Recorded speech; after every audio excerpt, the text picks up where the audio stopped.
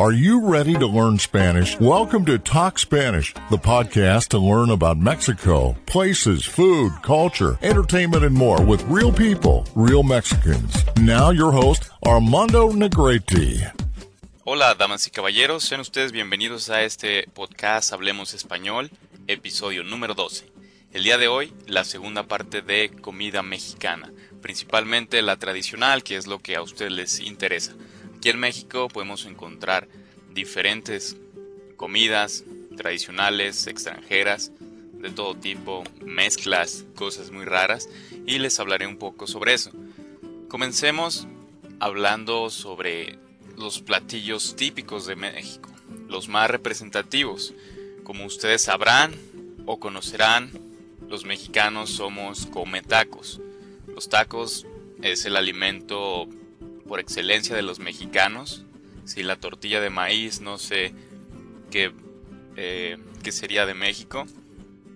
¿Qué son los tacos? Probablemente conocen Taco Bell, pero no, esos no son tacos. Los tacos son hechos con tortillas de maíz que están rellenas con pollo, con carne o con cualquier otra cosa como verduras. Cualquier otra cosa que quieras. Hay tacos de guisado, tacos vegetarianos, por así decirlo, también con queso. Esos se llaman quesadillas. Entonces, si la tortilla de maíz no tuviéramos esto. Se puede decir que son el clásico de cualquier comida mexicana y es el platillo conocido internacionalmente los mexicanos. Hay diferentes tipos de tacos. Los más sabrosos son los de tacos de puesto en la calle, que son de carne de res y de puerco. Entonces, ¿qué tipos de carne y cómo está preparada? Por lo general es carne frita o freída en aceite, como la tripa de los intestinos se fríe, se pone un taco y ya. También tenemos los sesos, tacos de cabeza, tacos de ojo, tacos de carnaza, tacos de pastor. Uno de los más famosos son los tacos de pastor. Y son diferentes tipos de carne de partes de animales, ¿no? Entonces están las menudencias y también están como el bistec, que son tacos más de otro tipo de parte de animal, ¿no? Pero por lo general todos tienen mucha grasa porque están freídos en aceite y también las tortillas están remojadas en aceite. Entonces, después de tener la tortilla, la carne, se le agrega se le agrega el cilantro y la cebolla. Entonces, cilantro y cebolla es el acompañamiento en la mayoría de los tacos. Te preguntan, ¿con todos tus tacos, güero? Y ya tú dices, sí, con todo. Quiere decir con cebolla y con cilantro. Y entonces te lo sirves y tú ya le pones las salsas que te gusten. Salsas, está la salsa morena, salsa de guacamole, que es a base de aguacate, y la salsa verde. La salsa verde es de tomatillo, no es jitomate, no es tomato, son tomatitos verdes. No sé la palabra en inglés, pero esos tomatitos verdes originan la salsa verde. Entonces está la salsa morena, que es con otro chile y con otros ingredientes. Picantes puede ser dependiendo cuánto o qué chile se le haya agregado. Hay diferentes tipos de chiles, donde algunos solo dan sabor y algunos realmente pican. Las personas que no estén acostumbradas a las salsas, cualquier salsa se les va a hacer picante. Eso pasa con los extranjeros. Pero esos son los tacos, ¿no? Por lo menos una vez a la semana todos los mexicanos comemos tacos, ya sean tacos de carne asada o tacos de sus grasientos de tripa. El platillo número 1. Y pasamos a otro platillo muy tradicional y más laborioso que los tacos, es el pozole. Hay diferentes tipos de pozole. Está el pozole blanco y el pozole rojo, dependiendo dónde se prepara, porque hay diferentes versiones. El rojo es en Jalisco, el verde la costa de Michoacán, y bueno, en algunas otras partes se hace diferente.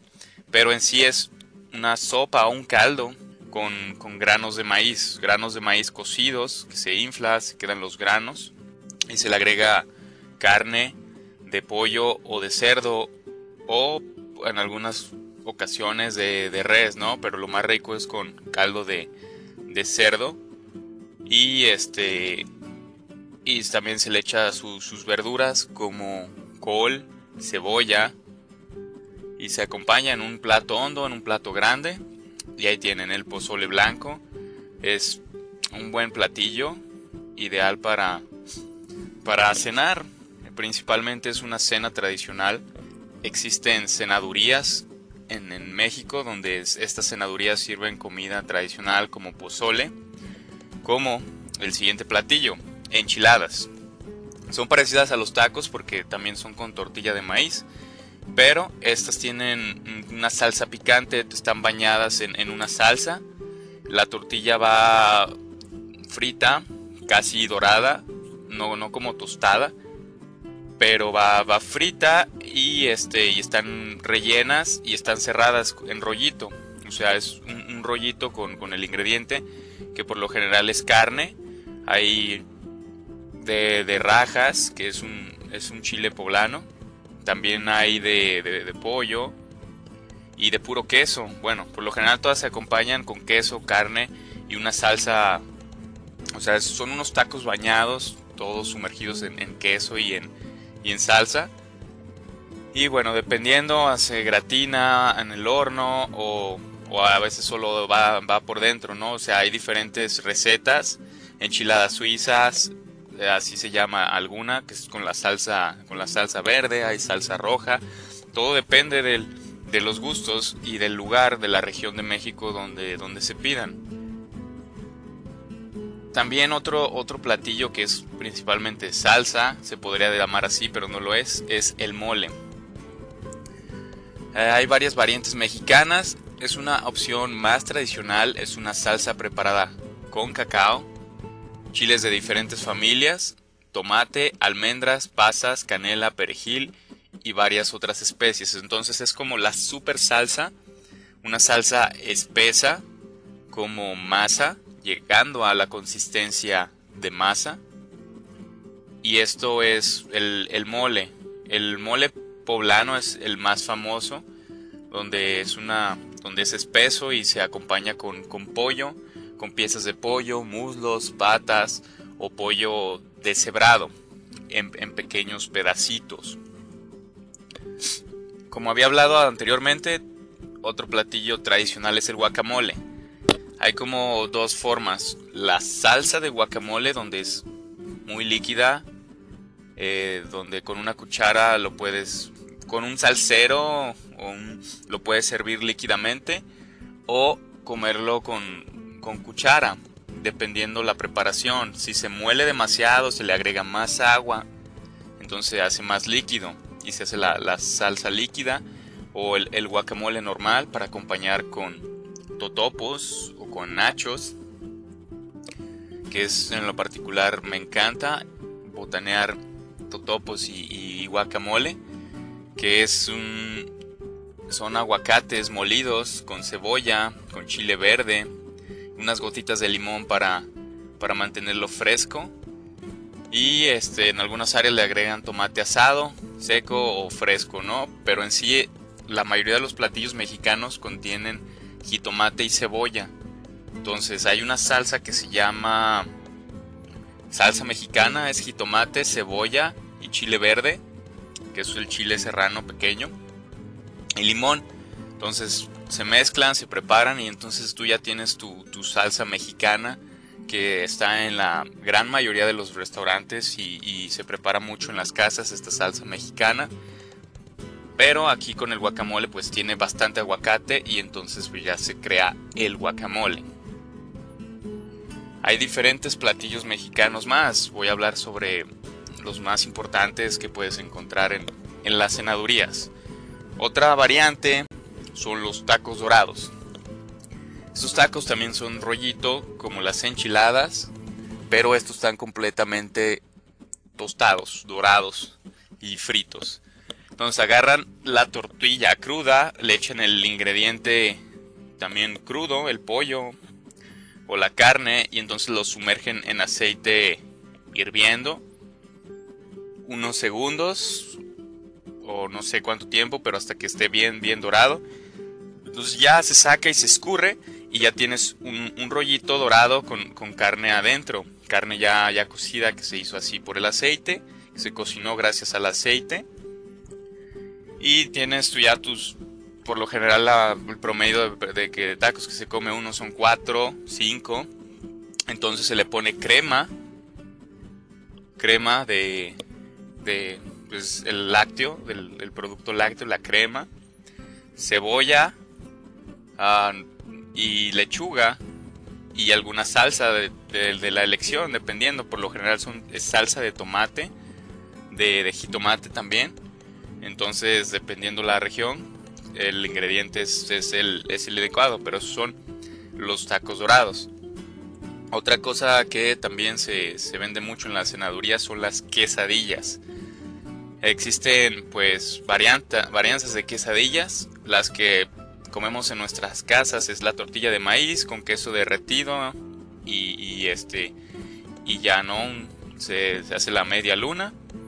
Ya te comes esas quesadillas, pero las más laboriosas y tradicionales son las quesadillas fritas, hechas con masa. ¿Qué es la masa? La masa es pues el precursor de la tortilla, donde en lugar de hacer extremadamente delgado la tortilla, el círculo de la tortilla se hace más grueso y se le rellena con el ingrediente de queso y alguna carne o alguna verdura, pues rajas o pierna de cerdo.